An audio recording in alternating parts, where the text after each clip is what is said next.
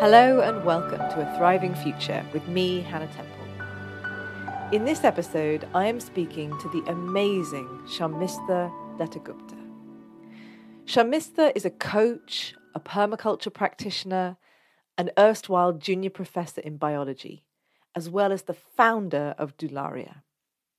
She is a singularly rooted, soulful, and compassionate individual who I had the deep pleasure of meeting through the BioLeadership Project. This conversation is an absolute treasure.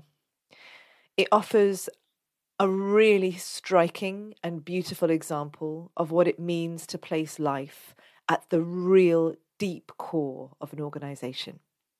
You're in for a treat.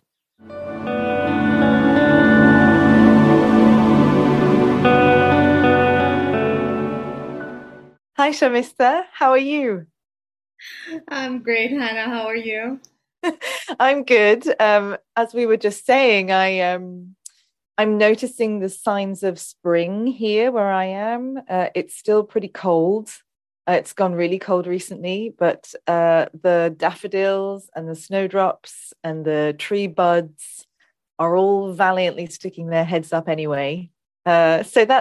It always feels like a kind of energetic time of year as things start to emerge. But yeah, so I'm well. How are things with you?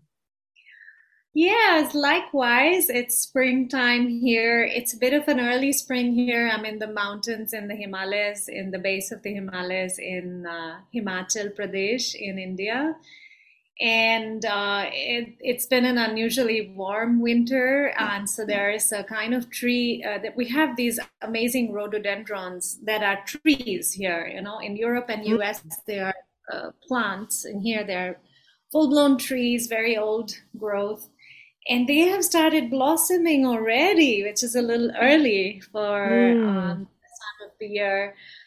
And there are a lot of other blossoms also coming up, and so it's lovely, and at the same time a little bit like, wow, this is different.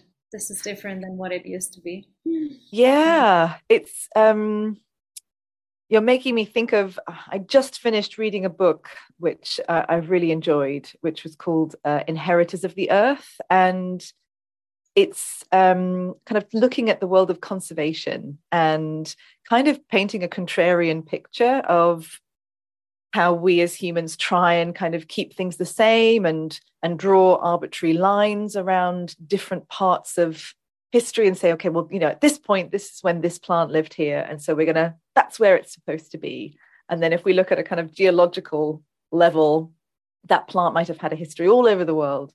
But it's offered me a kind of different lens on, as you say, that anxiety that I often feel when I see things around me changing. I see the seasons and the plants and the animals acting differently. And I suppose it's just reminded me that change is constant, and that there's not to not be anxious, but maybe to remember the longer time frame of change as well. Absolutely. Yeah, I love that. I love what you're saying. I feel like it's a balance. It's a balance of acknowledging that there is change and there are some aspects we can do some things about, and there are some aspects we can do nothing about. And there are some aspects we don't need to do anything about. So Mm. it's like so let's take responsibility for all three at an appropriate level. So let's not go into anxiety and spiraling thoughts of negativity. Let's not overreact, but let us respond. That let us not Mm. pretend it's not happening. Yeah. I think that's so wise. It really seems like the wisdom is knowing the difference between those different things, right? And having the wisdom to say, okay, yes, this is the thing that we try and intervene in, and this is the stuff that we accept and observe and notice, or whatever it is. That feels like a really wise perspective for so many things. Mm, absolutely. Yeah. Well, what a start. And you've already responded to my typical first question to encourage people to share a little bit about where in the world they are. So, is there anything else you'd like to say about this phenomenal location that you are? Can you tell us what's around you, as well as rhododendron trees? Yeah, well, this is one of the most beautiful places for me. Somehow, the Himalayan mountains have always had a very strong spiritual draw for me. They There is something about being here where I feel a sense of being at home. And I'm at the base of a range of mountains, which is, the Himalayas are huge. So this is the Dhauladhar range. Uh, they're very visible from my home. They're a reminder of what you were talking about change being constant, and yet some things being rock solid, literally. It's like a Mm. big chunk of rock, a reminder of also strength and resilience. There is a beautiful stream flowing behind my home. I hear it all the time. There's a river flowing not far away from me. Um, and yeah, it's one of the most beautiful locations I've ever lived in. I go to fill my drinking water from a mountain spring. Uh, this is just like a day or every 2 day ritual with the other people in this village, which is also a way of bonding with people. Mm. And yeah, at the moment, there are many birds that are coming back here because of the changing temperatures, the seasons. And I also have a very beautiful community of people here where I'm part of, I'm living with a person who, my landlord, he's a natural builder. So he's building with a lot of wood and stone. And he has learned that from I think, one of the world's very well-known natural builders, Didi Contractor. She was passed away recently at an age over 90. So yeah, my landlord is a wonderful human being. I love their family. They live with a couple cows, with farming. We have vegetables growing here in the garden. I have a very dear friend who lives in a cottage nearby, who I've been working with her in her garden, and we are trying to incorporate a few permaculture principles in the garden. And I also I'm part of a pottery community here. So we do raku pottery. And raku is a kind of firing of pottery where you have very little control, so to say. You surrender to nature because you put your piece of pottery, which you've built with a lot of love, literally into the fire. And when you take it out and put it, like, kind of shock it and take it into a much lower temperature and put it in straw and smoke it, and it gets fine cracks. And these fine cracks add the beauty. And you can never have two pieces of raku pottery that are identical to each other. So yeah, so this is like, these are all the aspects of living here, which make it a very wholesome life for me, and I've chosen that and built it with a lot of care, I would say. Oh my goodness, what an incredible place to live. And I have now this beautiful picture of the vegetable garden and the mountains in the background and the stream behind you. This just sounds, I mean, very ethereal and heavenly. And the well done on finding yourself there, and as you say, making those choices. But I also love this pottery. Oh, could you say the name of the type of pottery again? Yes, it's raku, Raku. And I could run over and get one of the pieces to show you. Don't know if it's relevant, but it's just something that has really been life changing for me, to work on a piece of pottery. I've hand built these pieces and put them into the fire after glazing, and it takes days and days for this process. And then you surrender to the fire. You have no idea, what's going to come out. If the cracks are too much, it will break. And Mm, if the cracks are just the right amount, it simply adds to the stunning beauty of this piece of pottery. And so somehow it reminds me of the fragility of life and the fact, like we were just talking about, there are some things you can control and there are some things you surrender. So mm. Raku pottery is like surrendering to the elements of nature, where you have earth in the pot, the material of clay. You have water, you have fire, and of course air, and then the fifth element of surrender, of ether. So Wow.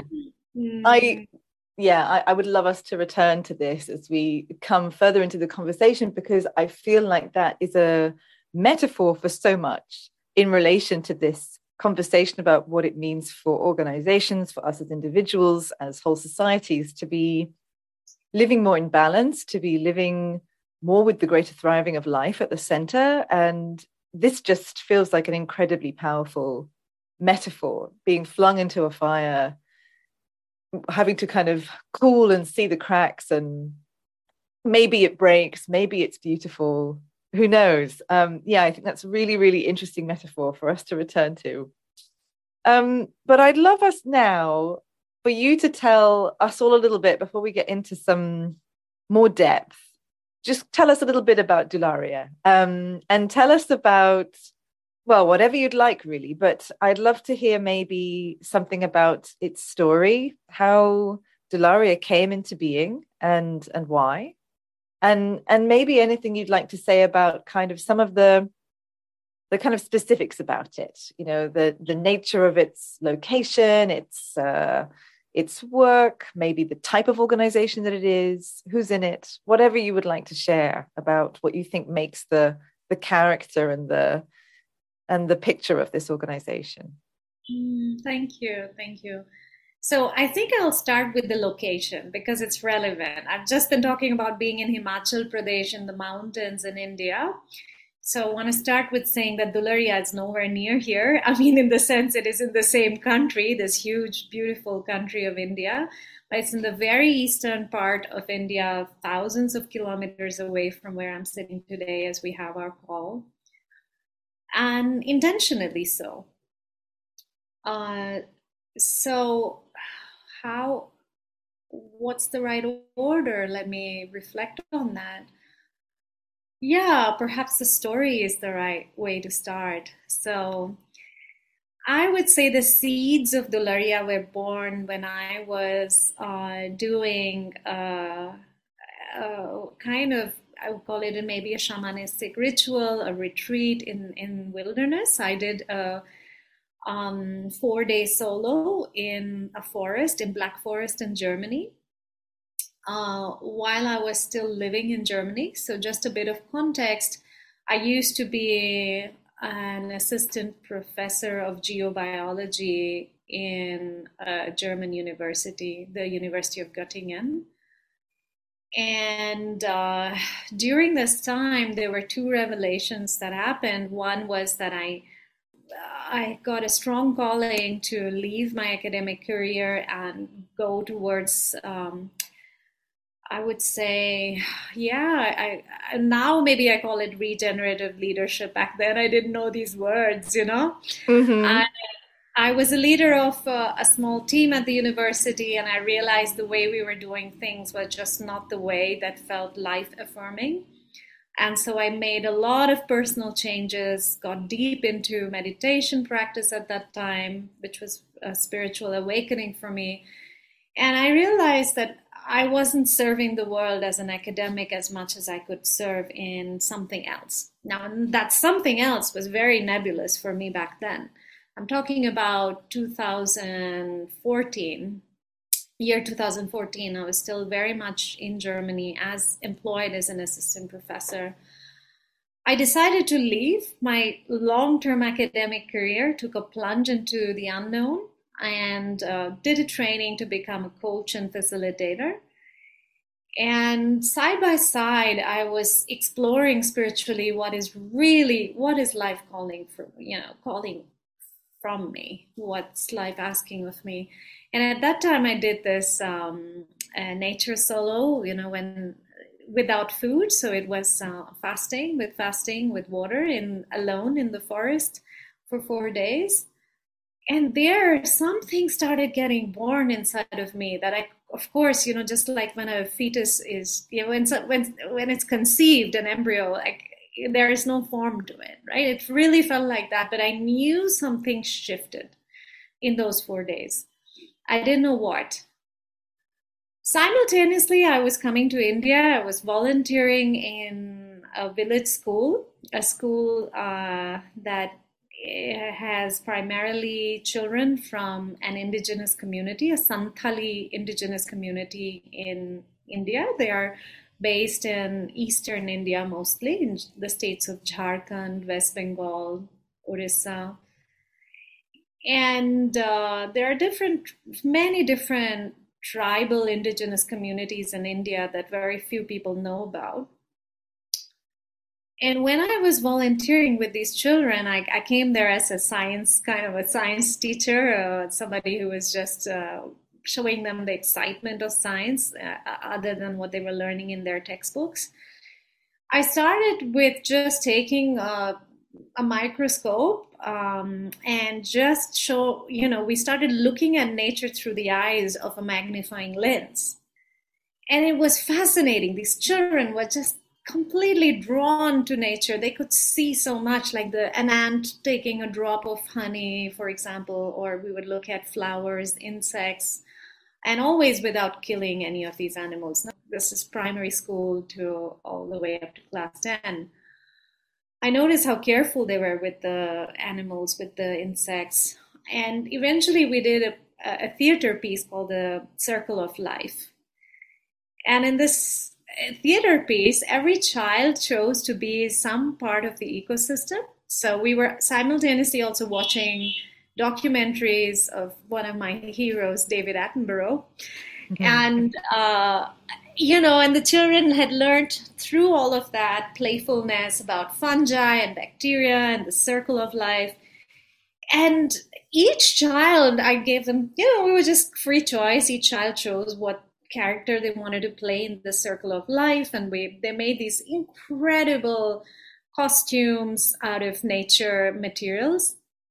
I mean, they were so creative. They would climb up a tree and get like part of a banana, for example, and use that for the head of a cobra, for example, and a peacock. And it was incredible to see their creativity. And I've never, ever experienced a group of people, no matter what age, and being a facilitator and coach. I've worked with many people, academics, scientists, corporates, never saw this incredible ability to self-organize and create something so quickly and spontaneously with natural materials. So I got fascinated with this connection, this deep inherent connection that this indigenous community has with nature, the huge possibilities that this represents for today's day and time, where we need answers quite urgently for how we will proceed with nature. And sadly, the third part, when I started coaching as a coach, I started working with adults. I started going to remote villages of the Santhali community and facilitating workshops about self-confidence and leadership. I recognized there was such a burden of colonialism and such a burden of being told also with the caste system in India that they are incapable, that their knowledge is of no use to us. They don't have the right to be leaders of tomorrow and today.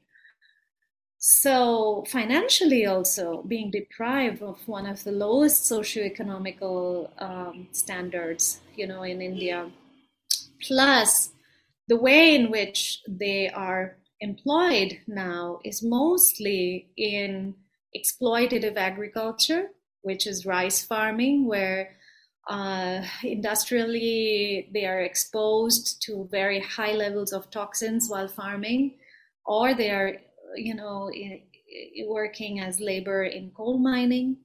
which is again very exploitative. So on one hand, this incredible possibility, on the other hand, the lack of opportunity. So something got born in me while volunteering, and I started having a lot of guidance from a deep inner voice that said, do something with this community, start something. And simultaneously, very magically, the universe gave me many gifts. My parents gifted me a plot of land. Unbelievably, we found this plot right next to the school. So it's just adjacent. We even share a boundary. And this plot of land was devastated when we started. The soil was devastated. There was not a single beetle, earthworm, insect, crab, snake, bird to be seen on the entire plot. The trees were there was nothing. It was bare. It was dead. And so question arose, what is Dularya? Really, what is this organization about? So at the very beginning, I was very grateful, and I'm eternally grateful to having met Yuval Leibovich. He's an Israeli permaculture consultant and designer. We met in a permaculture course where I learned permaculture. He was one of my teaching assistants.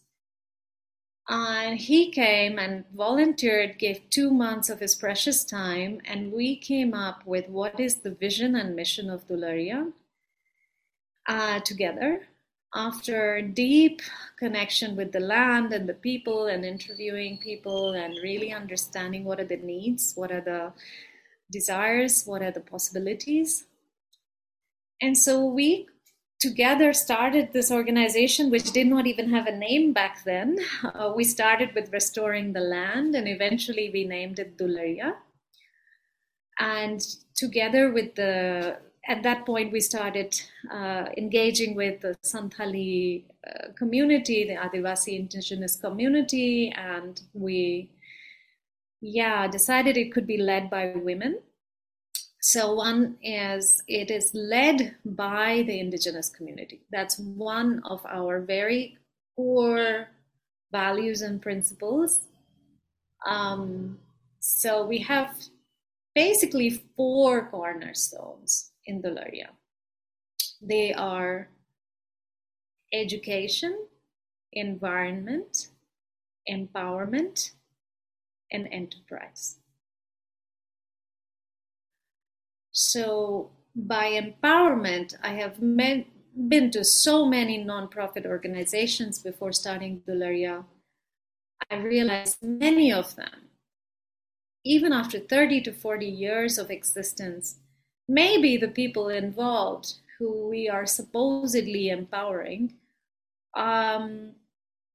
they have maybe a better socioeconomic status, maybe something has changed. But one thing seemed consistently missing for me when I was volunteering in many organizations before starting Dularya. And that was a sense that it is self-driven, that it's coming from within, that it is they who own the creation. It's very often somebody like me, for example, with full great intentions going and, saying, oh, here's the vision, here's the mission, here's how we do it, here's the money, here's the this, here's the that, let's do it this way, that way.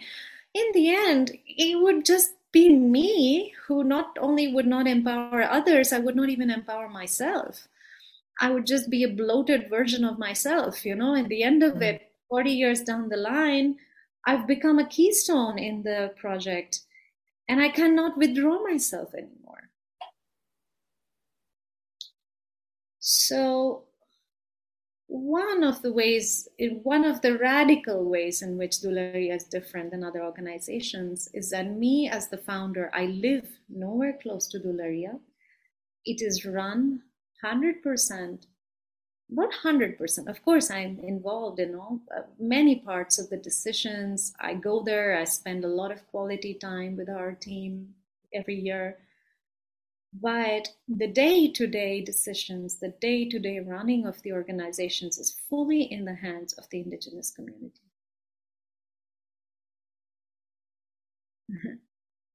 Fantastic. Thank you so much for taking us on that journey all the way back to you in the Black Forest, feeling that something was different, feeling that something was calling to you to be different in the world, and helping us see how you followed that signal, followed your gut, followed your nose to this different place. I have so many questions. I wonder if it's helpful to start with just, could you tell us how you came to the name Dularia? What does Dularia mean? Why that name? Yeah, so Dularia is a word that I was hearing when I started learning Santali songs. So the way I learned the language is by learning their songs, and their songs are all about nature. And it's also, I started learning about the mythology, the real deep culture of this indigenous community. And Dularia literally means created through love. And this love in the Santali mythology is the love, the pure love between the sun and the moon that created all living beings on this planet. So Dularia is dedicated to loving all living beings on this planet. I'm so grateful to you for bringing that word, love, into this conversation. I've been thinking a bit recently. I had the joy of experiencing a conversation with an Alaskan elder through the Bioleadership Fellowship,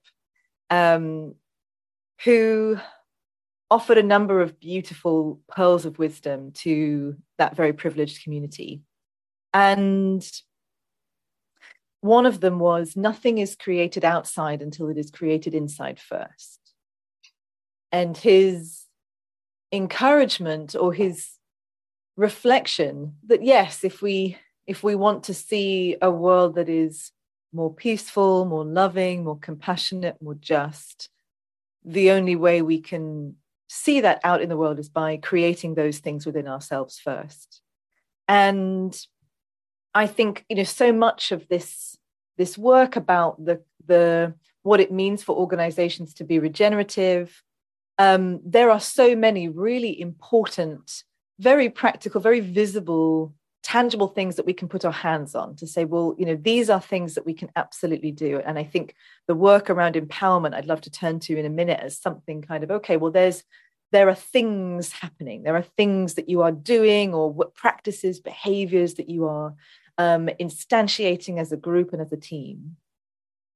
But it feels like what I'm hearing very much is that there's a huge amount of attention that's been paid to where is that coming from? To, is there love inside that allows us to be loving on the outside? That if we kind of focus only on the tangible, visible signals, then we're destined to kind of miss the point. We're destined to recreate some of the same challenging patterns that we've seen before, unless we get into some of this work on the inside. I wonder, how that sounds to you, whether what comes up for you as I say that, whether you agree, whether there's something else that you would say about the role of love in Dularia and the role of love in regeneration. I 100% agree with you. I often say also when I'm working with my coaching clients, working with myself, that the seed you plant is the fruit you get. Simple law of nature. You cannot expect to plant a seed of frustration, anger, violence, incoherence, lack of integrity, and expect to reap fruits of joy, abundance, and regeneration. Regeneration starts within. We must know in every moment, where are we acting from?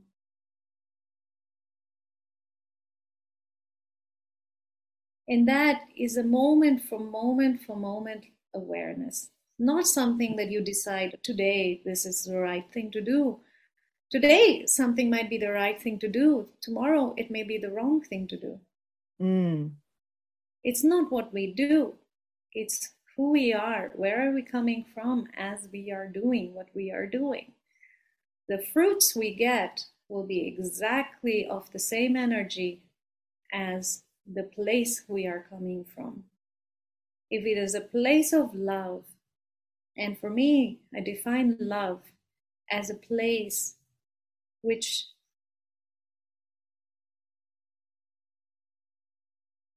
how do I say love? Love is the absence of fear. And what's fear? Fear is not just I'm afraid.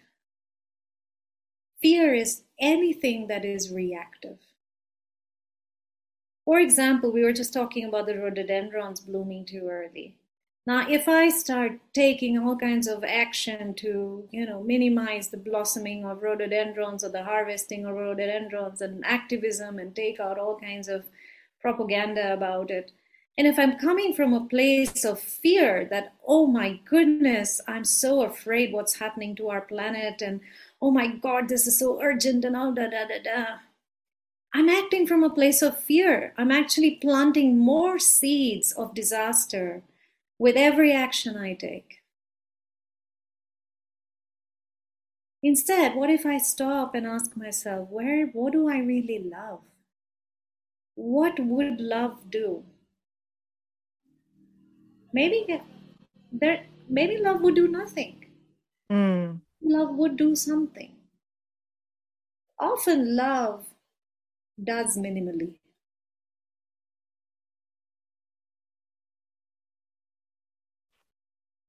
And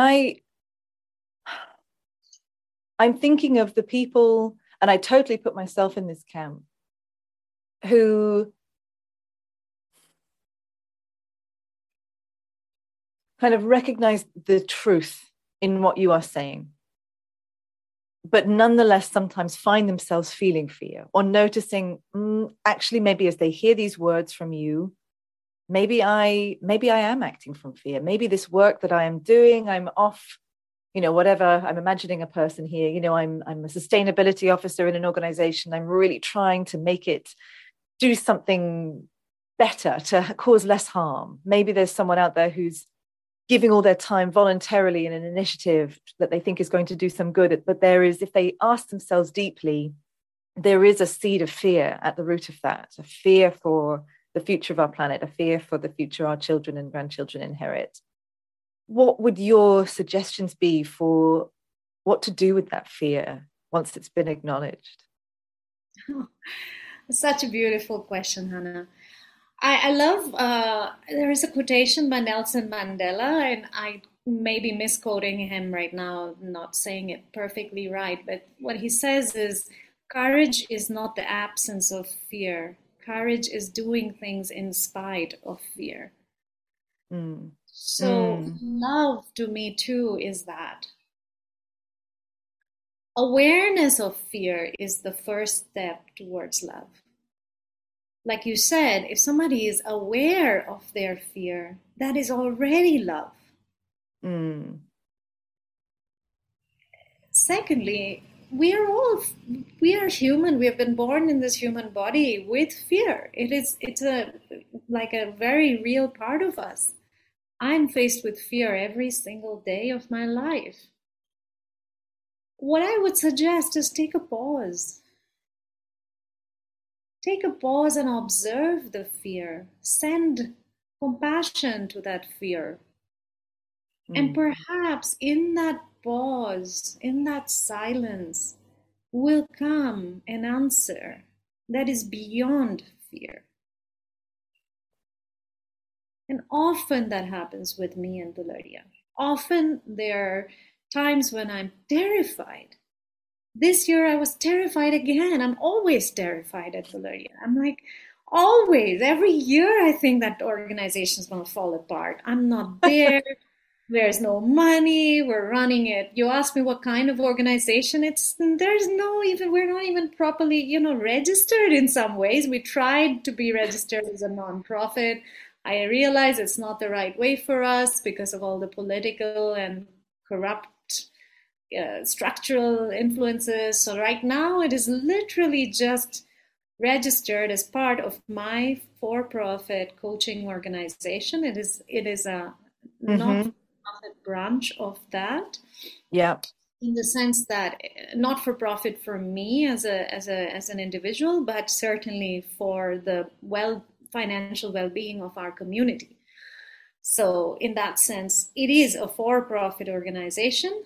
It is registered currently simply under my coaching organization. So most of the funds come from my solo entrepreneurship, which is Mm-hmm. funny.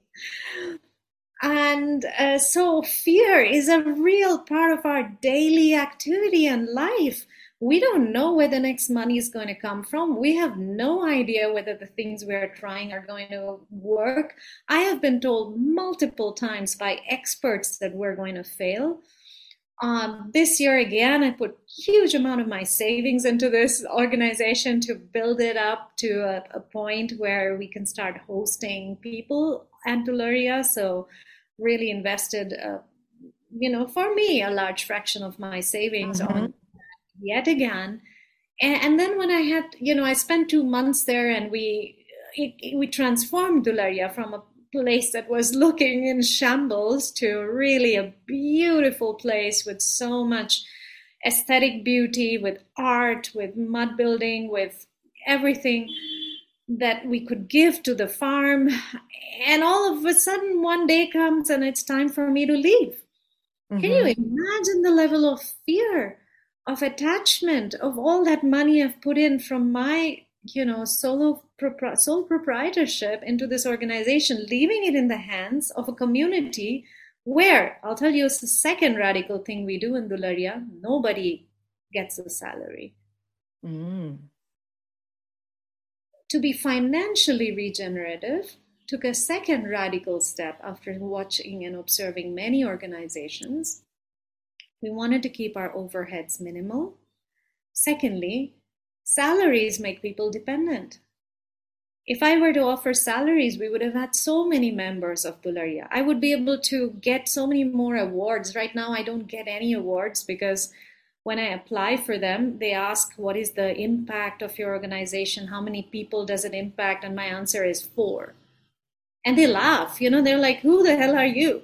And I say, 4 is all we can impact because we're doing it with minimal funds. And our idea is that anybody who joins will join voluntarily. No matter from what socioeconomic background they are, people in our organization join voluntarily. There is no fixed employees. Right now, we are in the process of having our very first fixed employee, who will simply take care of the garden and the building and the infrastructure. Up until now, we were all volunteers, 100%.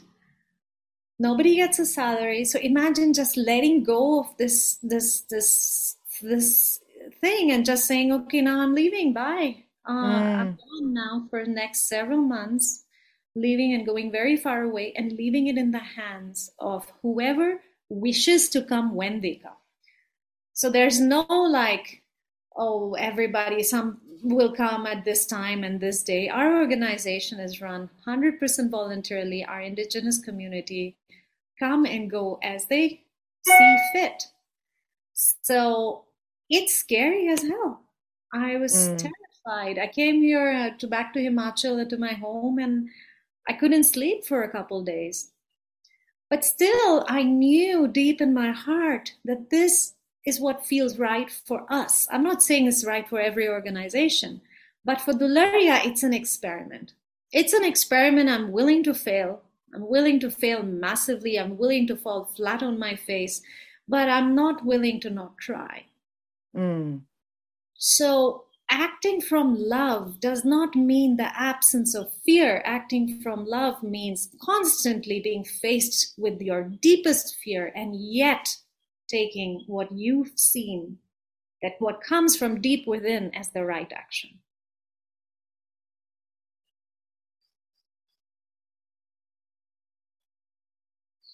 I mean, it sounds phenomenally brave. It sounds phenomenally like it requires a huge amount of deep digging into yourself to find a trust, to find a sense of surrender, as you say.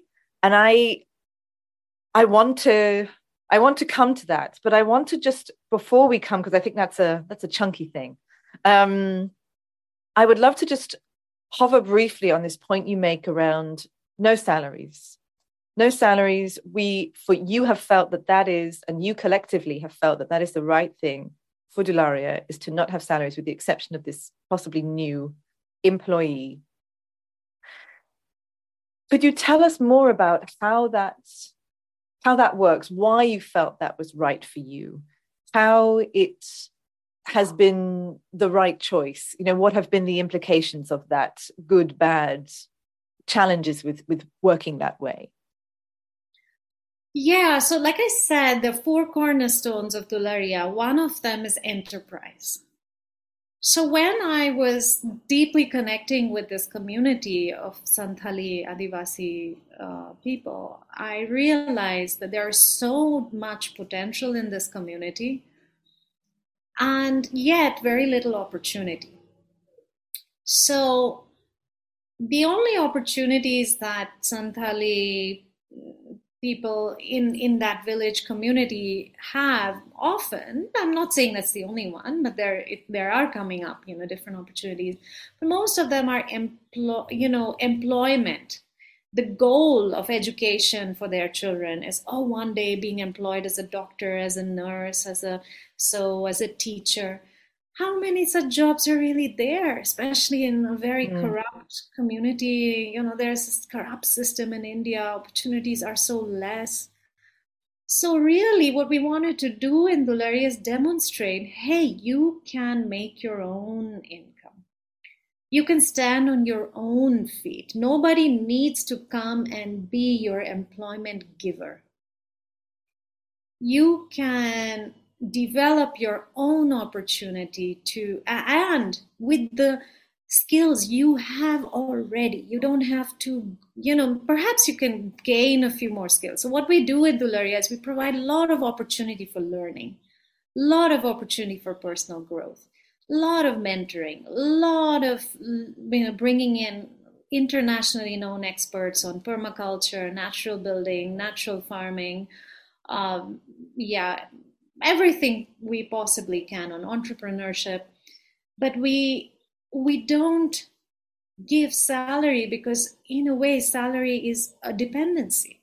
Money is coming from somebody else. That mindset has to change. The mindset is, I can, just like in an old growth forest. If you ask me, what is regenerative?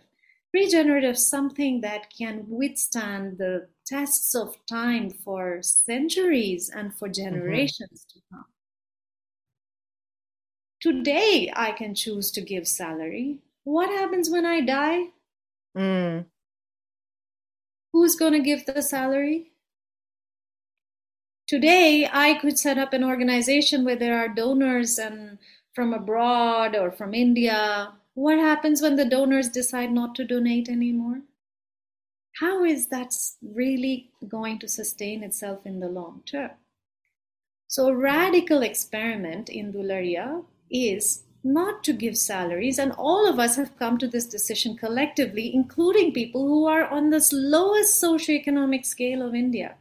And India is one of the poorer countries of the world, right? These are not people who are rich, but they have said, we want to stand on our own feet. We don't need to be answerable to somebody else. Not even to me, not even to, they call me Sharmistha Dattagupta. Yeah. They respect me, they love me, but I don't own them, and they owe me nothing. We work together as a community. So salary, not giving salaries, also stands for a different way of working with hierarchy. Because money can be really, money is like fire. We were talking about Raku pottery earlier. We talked to in our team recently about this. Money is like fire. It can either burn or be used for producing something absolutely beautiful. So we need to work very mindfully with money. So yes, it has come with massive challenges because, not being salaried, our team members cannot give their full time to the organization. We grow very slowly. They come when they can. They have to do their work of farming.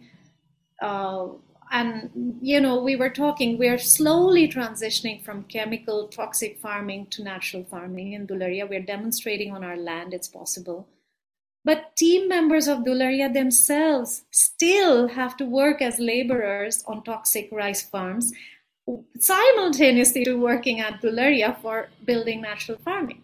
It might sound like a contradiction, but for me, it is a way in which we can transition in a gentle way. Yeah. It doesn't have to be one or the other. One is temporarily because they need to make their income, they need to have their sustenance, basic sustenance, and slowly, side by side, develop an alternative where slowly stand on their financial feet. But it takes time.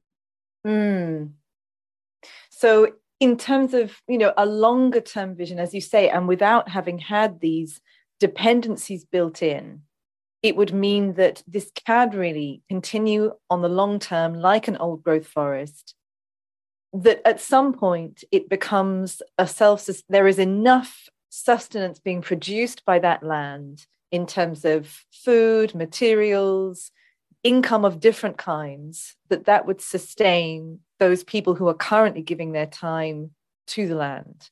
That would be the kind of wish, is that this is then the example of how people can stand on their own and not need income from outside. They can create something that really can last for the long time. Is that fair? Absolutely. Yeah, absolutely. And this is why I start with 4 people instead of having 20 or 30 members of our community, or hundreds, or, a lot of these social impact reports ask for the numbers, and then I say 4, and then that's already, we're kicked out the door for most of our grants and awards. But the thing is, if 4 people, even if 1 person from the community can be an example of an entrepreneur who has stood on their feet with indigenous wisdom and knowledge and full coherence and full adherence to that, that is already like a shining diamond with purity. Crystals in nature, they form, pure crystals attract other pure crystals. So if we can have 1 pure kernel, then there can be other examples, and this can happen over time. So we started with 4, and hopefully once these 4 stand on their feet, there will be more. There will be room for more. Plus, we've started on a tiny plot of land. We're less than an acre in size. Dularia's actual physical land is less than an acre in size. Now, each part of that plot, each centimeter of that plot is planned out as a demonstration plot. That addresses the education part of our cornerstone. Now, education, not in the typical sense the word education is often used, but I once read that education comes from the Latin root educare, which means to remind. Remind the possibility that people already know deep inside that nature is regenerative. Give people an experience of remembering when they come on the land that it's possible to grow food that is wholesome, that it's possible to live in harmony with insects, with birds, with snakes, with mud, with the soil. So that's what education means for us, right? So a tiny plot can have massive,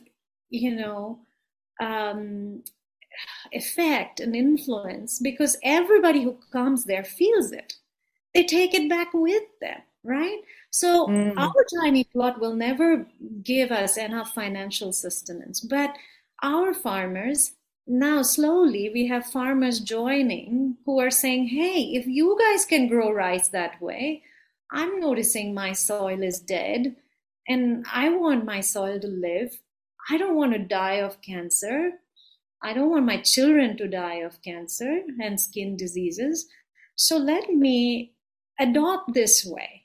So this is the way Dularia multiplies very subtly. We do no propaganda. We do no, we don't go to neighboring farmers and say, hey, look, we are doing it this way. You should adopt our ways. Well, like, no, our neighbor is using kilos and tons of urea and pesticides. Mm-hmm. We silently observe. But he is observing too. Yes. Yeah. He's observing, oh my God, look at that neighboring plot. They are managing to grow rice without using any fertilizer or pesticides. They are managing to have a flourishing ecosystem where snakes and birds and burrowing crabs and earthworms are abundant, whereas they are completely missing from my land. Nobody's an idiot. They'll be reminded. So that's how in the long term we hope that this can be also financially sustainable. Yeah. And not just sustainable, but regenerative. I would love to talk to you. So there are a couple of ways in which we've talked about smallness, about starting small, about the small plot, a small number of people, maybe. There's something about smallness and also slowness in what you've been talking about. And I hear in that a permaculture principle of small and slow solutions. I wondered if you would like to say anything more about size and smallness and also the role of permaculture. So you've talked about permaculture, and I think a lot of people will think of permaculture as something to do with gardening. And that clearly has relevance to the land that you're working. But I also know permaculture as a set of principles that can apply to all sorts of different systems and items and processes and communities. I would love it if you could say a bit more about permaculture, its role in Dularia, in regenerative organizations, and maybe if you want to say anything more about smallness or slowness. Yeah, I think we can really visit 20 permaculture farms on this planet, and all 20 will look completely different. So permaculture is not, as you said, a gardening methodology. It is a way of life. It is some core principles and values, and it is basically deep observation of nature and imbibing the wisdom of nature in every single thing you do. Because nature is inherently long term. Nature is inherently regenerative. Nature knows what we, don't even have a clue about. So in Dularia, as for permaculture, we don't even adhere to all the different, some people may say, oh, why did you build this way, and your toilets are not that way, and this and that, and it's not like a typical permaculture farm. We say, no, that's not important. What's important are the values. The first question in Dularia we always ask before doing anything: how will this impact planet Earth? How will this impact the community and the people? And are we being fair? So these three core values, if we can live by them, I feel like you've got your design. The design is something that comes later. That's a strategy, right? And we can have multiple strategies for the same values. So when it comes to smallness and slowness, I would say that has been for me the biggest lesson of Dularia in my lifetime, spiritually. Perhaps by just the fact that it has been done by just my meager income, which is, as a sole entrepreneur, and also I try to live a slow and regenerative life. where I don't compromise on like pushing myself and, trying to earn the most or maximize, there's less money. When there's less money, things go slow. And I've seen the value of that. Because what we do in Dularia and what I've learned is you take one tiny step and nature will take 20 towards you. Mm. As long as your step is in complete alignment with nature, with love. For me, love and nature are the same.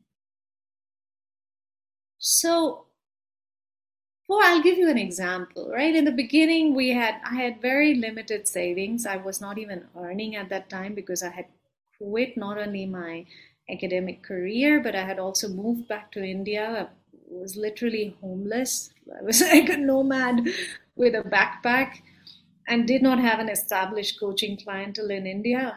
And at that time, I decided to start Valeria. Everybody told me I'm insane. I had limited savings and I said, hey, what can we do to restore this plot of land? So Yuval Leibovich, my Israeli, very generous Israeli consultant, co-partner, founder in Dularia at that time, he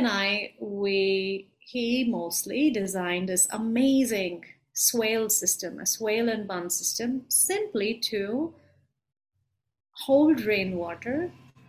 And then we added a huge amount of rice straw and some rice husk and some compost and some biochar. And we planted a few nitrogen leguminous plants, moong to be specific, it's a legume. We didn't have enough money or bandwidth for anything else.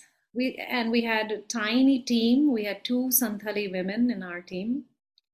So we did all this work. He gave 2 months of his precious time. I gave everything I had, not only my time, but also a chunk of my savings. And then we left it. There was nothing more to do. We waited for the monsoon rains to come. And I went back to Dularia. In the meantime, our beautiful Santali ladies, they had harvested the moong. It was such an experiment. At that time, I was still living in Germany, so they would send me WhatsApp images. So amazing, of moong being harvested. And I came back in July expecting to have to plant a lot of trees because that's how usually such places restore themselves, right? We have to plant trees. I came back expecting to, oh my God, I have no idea where I'm going to get the money from. And because this is labor intensive, it's going to be tough, blah, blah, blah. We have to go to the nursery, had a huge list of trees we need to plant. Yuval and I came up with this list. He was back in Israel by that time. I go there and I see, to my amazement, the birds have brought the trees. All we had to do was make the land fertile. The birds love it. They pooped on it. And there was a primary forest that came completely on its own. The children loved Dularia, so they came and spat some fruit tree seeds there while playing around. The birds brought the rest. And the earthworms did their work. Mm-hmm. And I came back and I didn't plant a single tree. I just was stunned by the gift of nature. I didn't have to spend a penny. We have a primary forest on Dularia till today, which is 90% brought by birds. And slowly now we're planting a few fruit trees.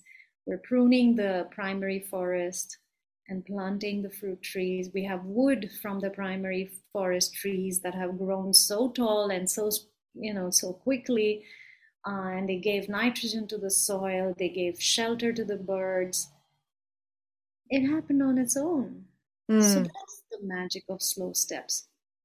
That's the magic of humility.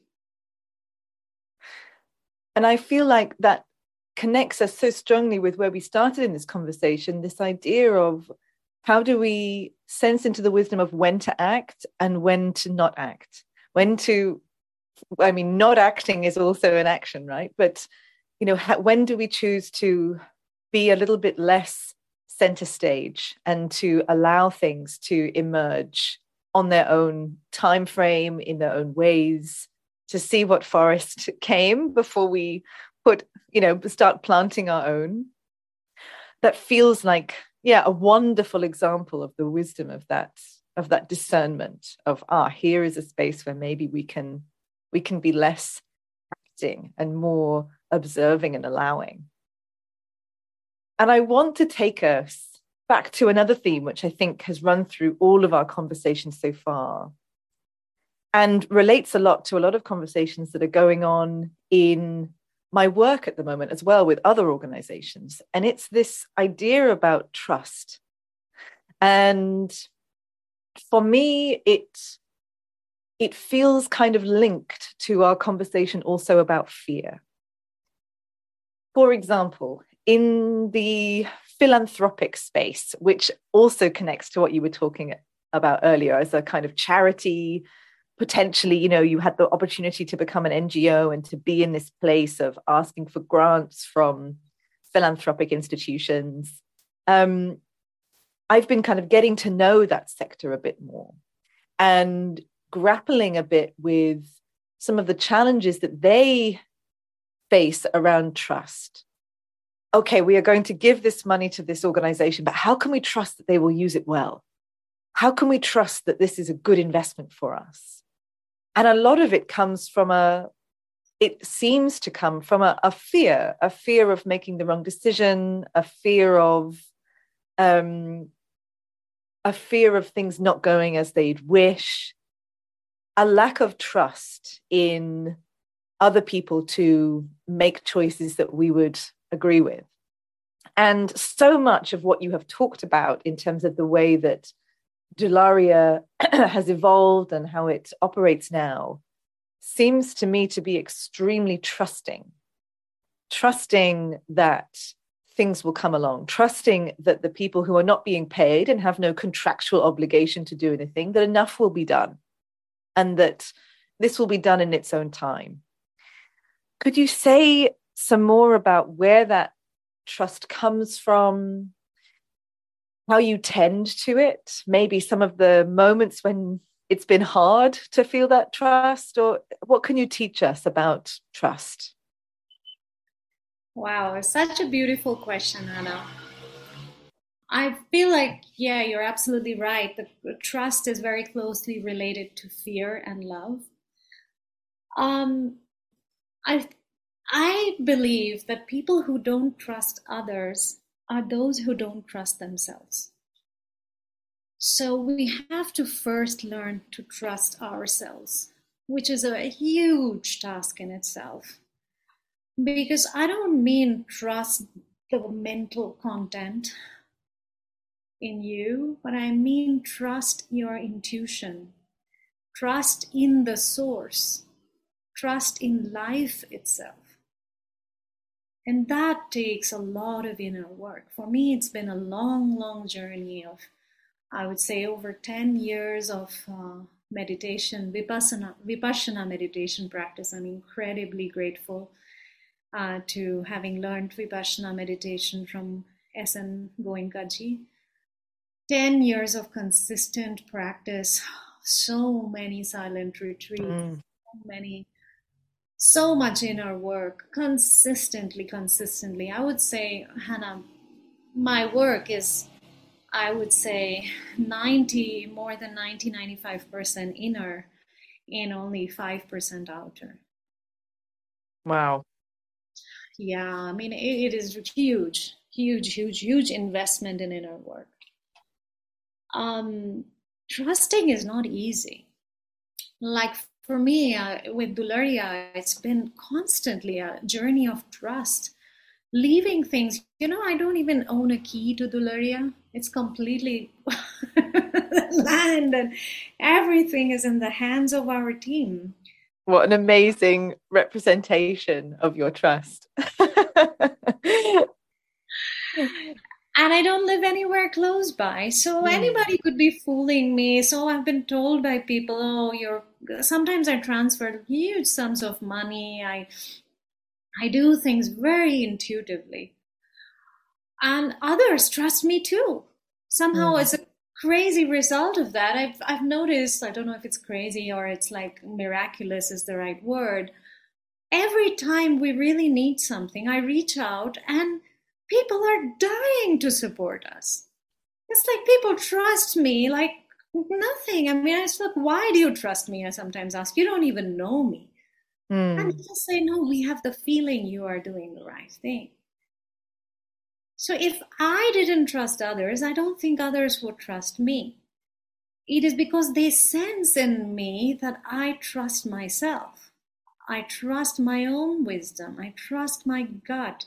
And I also trust that if I am going wrong somewhere, then sometimes I really truly believe that you will never discover cracks in a system if you don't trust.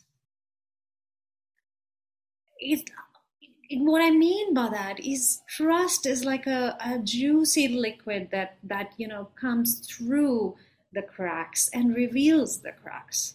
So sometimes by trusting, I'm some people might call me naive, Mm-hmm. but it is when I trust and there's so much love that anybody who is being misaligned, anybody who's even tending to cheat, will be, so overwhelmed by the love that they will say, oh my God, how can I possibly cheat this person who loves me so much?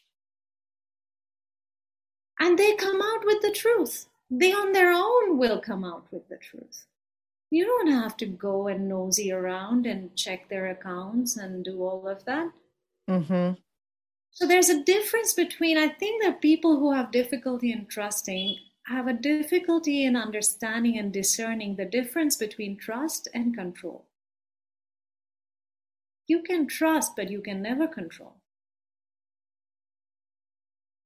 Control is coming from fear. Trust is coming from love. So trust the process. Trust life. Things break like the Raku pottery. Something beautiful will come out of the cracks.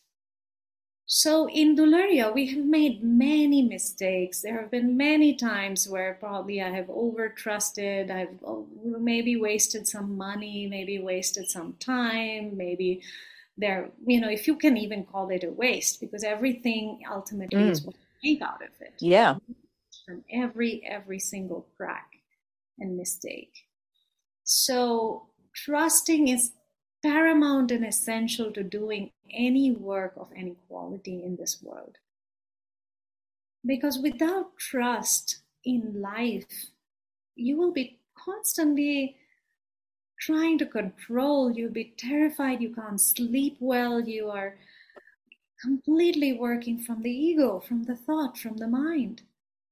So how can you do anything without trust? Trust is vulnerability, and most people are terrified of being vulnerable. They're not so terrified about what will happen to my money, because many of these people, philanthropists, have a lot of money.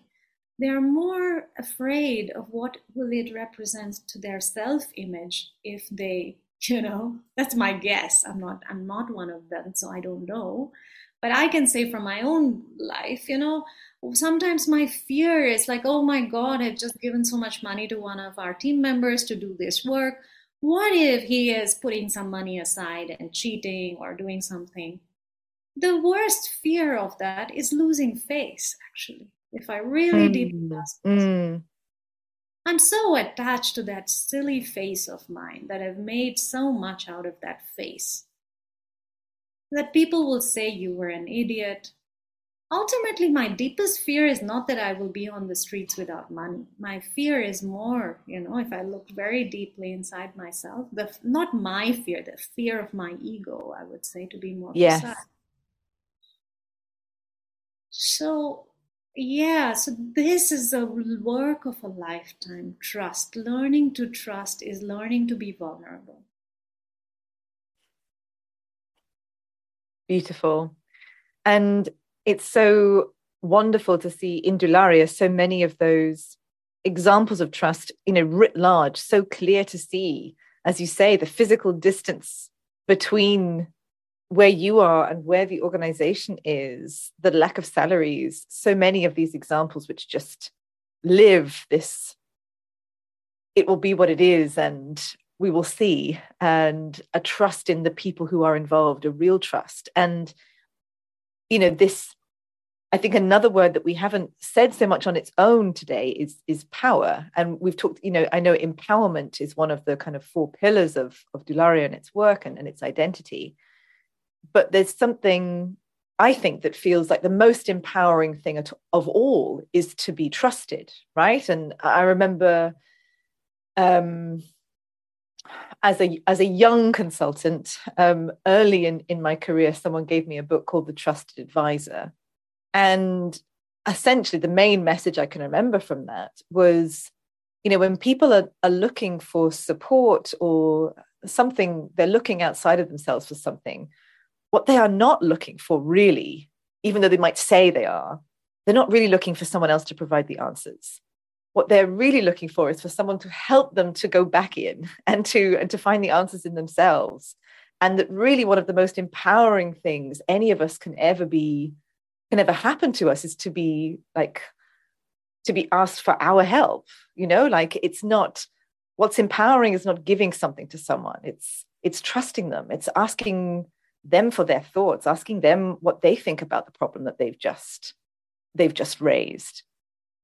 There's something so deeply empowering in the trust that you are embodying in this work. And it feels like, I can almost feel like the fear of so many of the institutions we've created, so much of the culture that we are surrounded by, that goes, but if I trust, if I let go of this, if I let go of this control, then, as you say, that damage to my ego, that potential risk of falling on one's face, like, oh no, the fear and anxiety of that. But actually seeing that as this incredible gift that you're giving to empower others.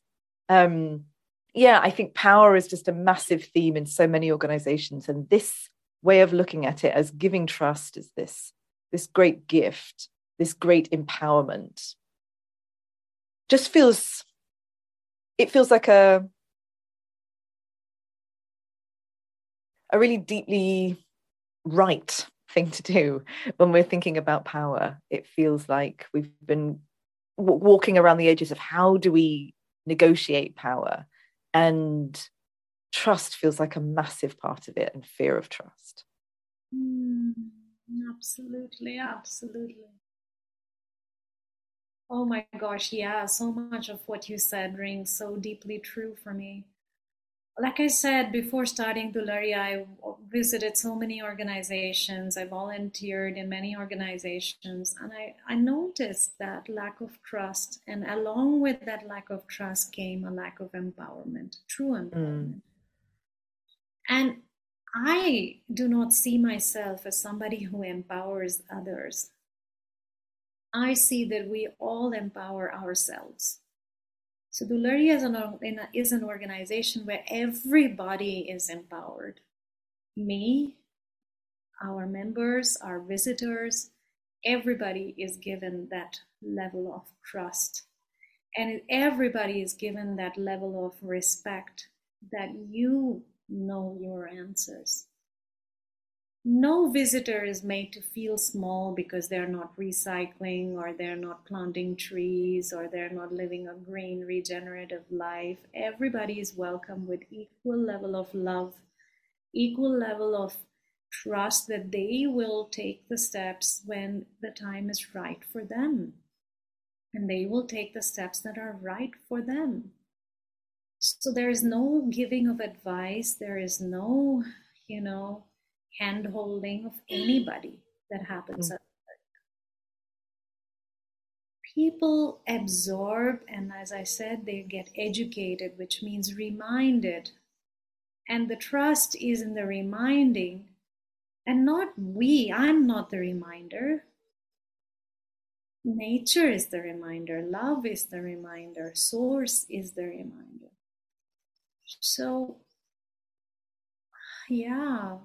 Empowerment really is not power over, but literally being in power.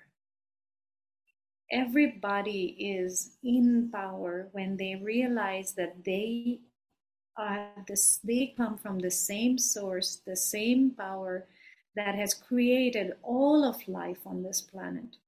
From a leaf to a rock to a river to the sky. We are brilliant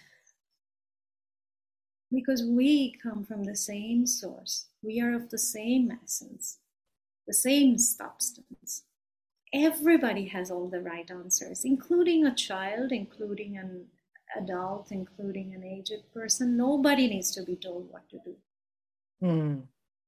So, yeah, we stand for empowerment, not just, we don't, I mean, sometimes I think we write things like for grant proposals or whatever, like we like to empower this tribal indigenous community, but I would like to even stop writing any of those things because we are all empowered, you know? Yes. Yeah. I have been so empowered by Dularia, like learning how to build with mud and straw from our team. I have learned how to recognize herbs and vegetables that are edible that I can forage. They empower me way. I can't say who empowers whom. Nobody empowers anybody. We are all empowered. Mm-hmm. And that has to come from trust, from trusting ourselves. Our team has to trust themselves. I'll give you an amazing example. So, one of the top institutions, like a very prestigious institution in Kolkata, which is the biggest city closest to Dularia. It's called Victoria Memorial. It's a very, colonial, traditional institution, and they wanted to represent an organization on Women's Day. And so they invited Dularia because somehow they found out that our organization is led by an indigenous woman. So, well, as always, I'm not there. So we were invited to go and speak on the podium in this very fancy hall with very, high society people coming in the audience. And I just said, we'd love to take your invitation, but you need to know that I'm nowhere there. So I won't be able to attend. So what happened as a result was our team, led by our Santhali team members who had never ever spoken on a microphone, forget about an air-conditioned hall with a huge life-size poster of Dularia and their faces on it. Wow. They went on their own. Our youngest team member, she's like 20, I think 20 at that time, bought all the tickets, handled the finances, booked the hotel room. They traveled on their own. Minimally, we had conversations on the phone. They asked me, "Oh, Didi, what?" Didi is older sister. They call me older sister. "What should we say? What should we do?" And I said, "Be yourself. You know all the answers." My only job on the phone was to say to them, "You know all your answers. You know all the answers. All right, if you really feel like saying a few things to me, let's talk about it now." And all I did was say, "You know all the answers." And our Santhali tribal indigenous leader, Saraswati, she went there and blew people away. She spoke on the microphone as if she's done it all her life. People asked her, "Oh my God, you must be educated from a very fancy college." Or she said, "Well, I'm barely school educated, managed to barely get through school." And yeah, there's a YouTube video online of her speaking, of our entire team speaking. They went wearing their indigenous clothing. They didn't dress as anything other than themselves. And they did it. This is power. Real, true power. So, yeah, this power lies in everybody, Hannah. So this is in you, in me, in everybody. And we must trust ourselves, we must trust each other for this power to emerge. And this power is not something that we need to be proud of. This is the power, like I said, that makes a leaf unfold. The same power that rotates the sunflower towards the sun. It's the magic of life. Sharmistha, I think I could listen to you all day and night Thank you so much for speaking so beautifully about, I think what I'm really, really feeling is the intentionality of every small moment, every small choice that you have made in relation to Dularia, that all of those things matter, that how you took that phone call with your colleague, how you chose to respond as they were asking for you to suggest an answer, how you have positioned yourself in the country. Maybe that's not such a small thing, but all of these small moments, small decisions, when they come from a place of trust and love with nature at the heart, then everything sort of unfolds from there. Things become less difficult as you take these individual steps from that place. And I say that with a bit of hesitation because, we've discussed that it's not that there are no challenges, that doing this is completely without challenge, without difficulty. I've definitely heard you speak to the fact that can be the case, but it feels like they're getting less and less, or you're not creating more challenges for yourself in the way that so many of the choices that we notice ourselves making, when they come from a place of fear, they lead us to places of greater challenge, greater difficulty, more fear. And it feels like you have really shown us an example of how to, by taking each of those small steps seriously, build ourselves into a place where the long-term future becomes one of greater ease, greater harmony, greater synthesis. And what a beautiful prospect for us all to be aiming for. Just as we close, I wonder whether you would like to offer any final pieces of wisdom, if there are people listening who are, within organizations of their own, within organizations that are not of their own. I mean, we're all part of organizations in loads of senses, as families, as schools, as religious organizations. Do you have any final pieces of wisdom for those people, to encourage them around the kinds of things that they might want to practice, the kinds of things that they might want to explore, the kinds of ideas that you might want to plant and seed? You talked a little bit in this conversation about some of the practices that you found supportive for you, whether they were solos or meditation. What would you say to those people who are looking and saying, oh, I want to follow in this path? Where do I start? Oh, lovely question. I would say I can sort of distill it down to two things, and I call them weeding and seeding. Weeding is gently, consistently remove all that is not serving you, that is not life affirming. Gently. You don't have to do it all at once. But I often do this 21-day practice when I notice I've got into a habit that is not serving me, that is not life affirming, that is making me less of who I am, whether it's a food habit, whether it's a addiction, whether it is being too much on my phone, whether it is interference of any kind. Sometimes do this 21-day weeding practice where I will say for the next 21 days, I will abstain from that. And I will observe myself as I slowly attempt to abstain from that. I will not be nasty to myself if I fail 1 day or 2 days. And often I ask for support during this process. I'll ask a friend or a partner to say, hey, would you be my accountability partner as I try to weed something out of my life? So really prepare the bed of your Garden of Eden. And I feel like this is relevant for life itself, like not just what, like you said, everyone is in some organization or the other. So weed out what does not serve you, what is not life affirming, and plant seeds of small, coherent action. And by coherence, I mean that is 100% aligned to your true nature, to who you truly are.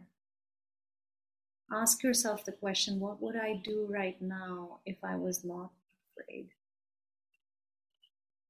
What would I do right now that is truly life affirming, that is so coming and aligned to my soul's wish? Could be anything. But take a small step within the next 2 weeks. I usually give myself a 2 week boundary, so don't make it endless. In the next 2 weeks, I will take one small coherent action. Those are the seeds I plant. That is, have three basic principles. One is completely aligned to who I truly am, with my soul's wish and desire. Two, it takes me outside my comfort zone, so it's somewhere where I will grow. Three, it's doable and actionable within the next 2 to 3 weeks. My goodness, what phenomenal ideas. I adore that. Weeding and seeding. Thank you so much. I think for anyone, anywhere, that is such beautiful, amazing advice. It can't, yeah. Thank you. Sharmistha, thank you so much for your time, for your deep wisdom, and for the work that you're doing, for the brave, trusting, empowering work that you're doing. I can say with some confidence, I don't know whether you would want to put it on your grant applications, but I can say with some confidence that you are impacting well more than 4 people in, in the work that you are doing. I am sure everyone who is encountering you, members of your team, your work, are being affected by the beauty of what you're doing. Thank you so much for sharing everything with us, and for choosing this path and listening to that voice that way back in the Black Forest of Germany was calling to you. Thank you. Likewise, Hannah. Thank you so much for your deep listening, for your insightful questions, and your wonderful presence, and for the work you are doing in this world. Thank you so much.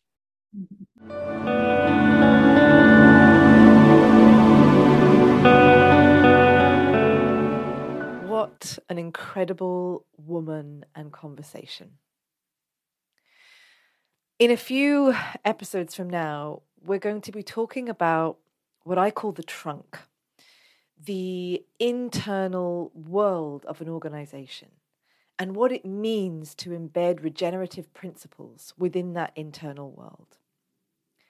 And at the center of a trunk is a layer of wood that is known as the heartwood.